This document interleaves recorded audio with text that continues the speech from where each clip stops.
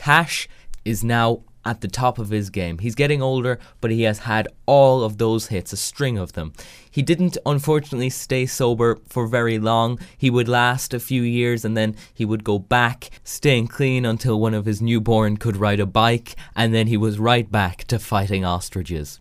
But more music and books would follow in between those periods. We got 2 autobiographies from the man himself, and we got 1 fiction book. Now, I don't know how well that sold, but an interesting maneuver into different avenues.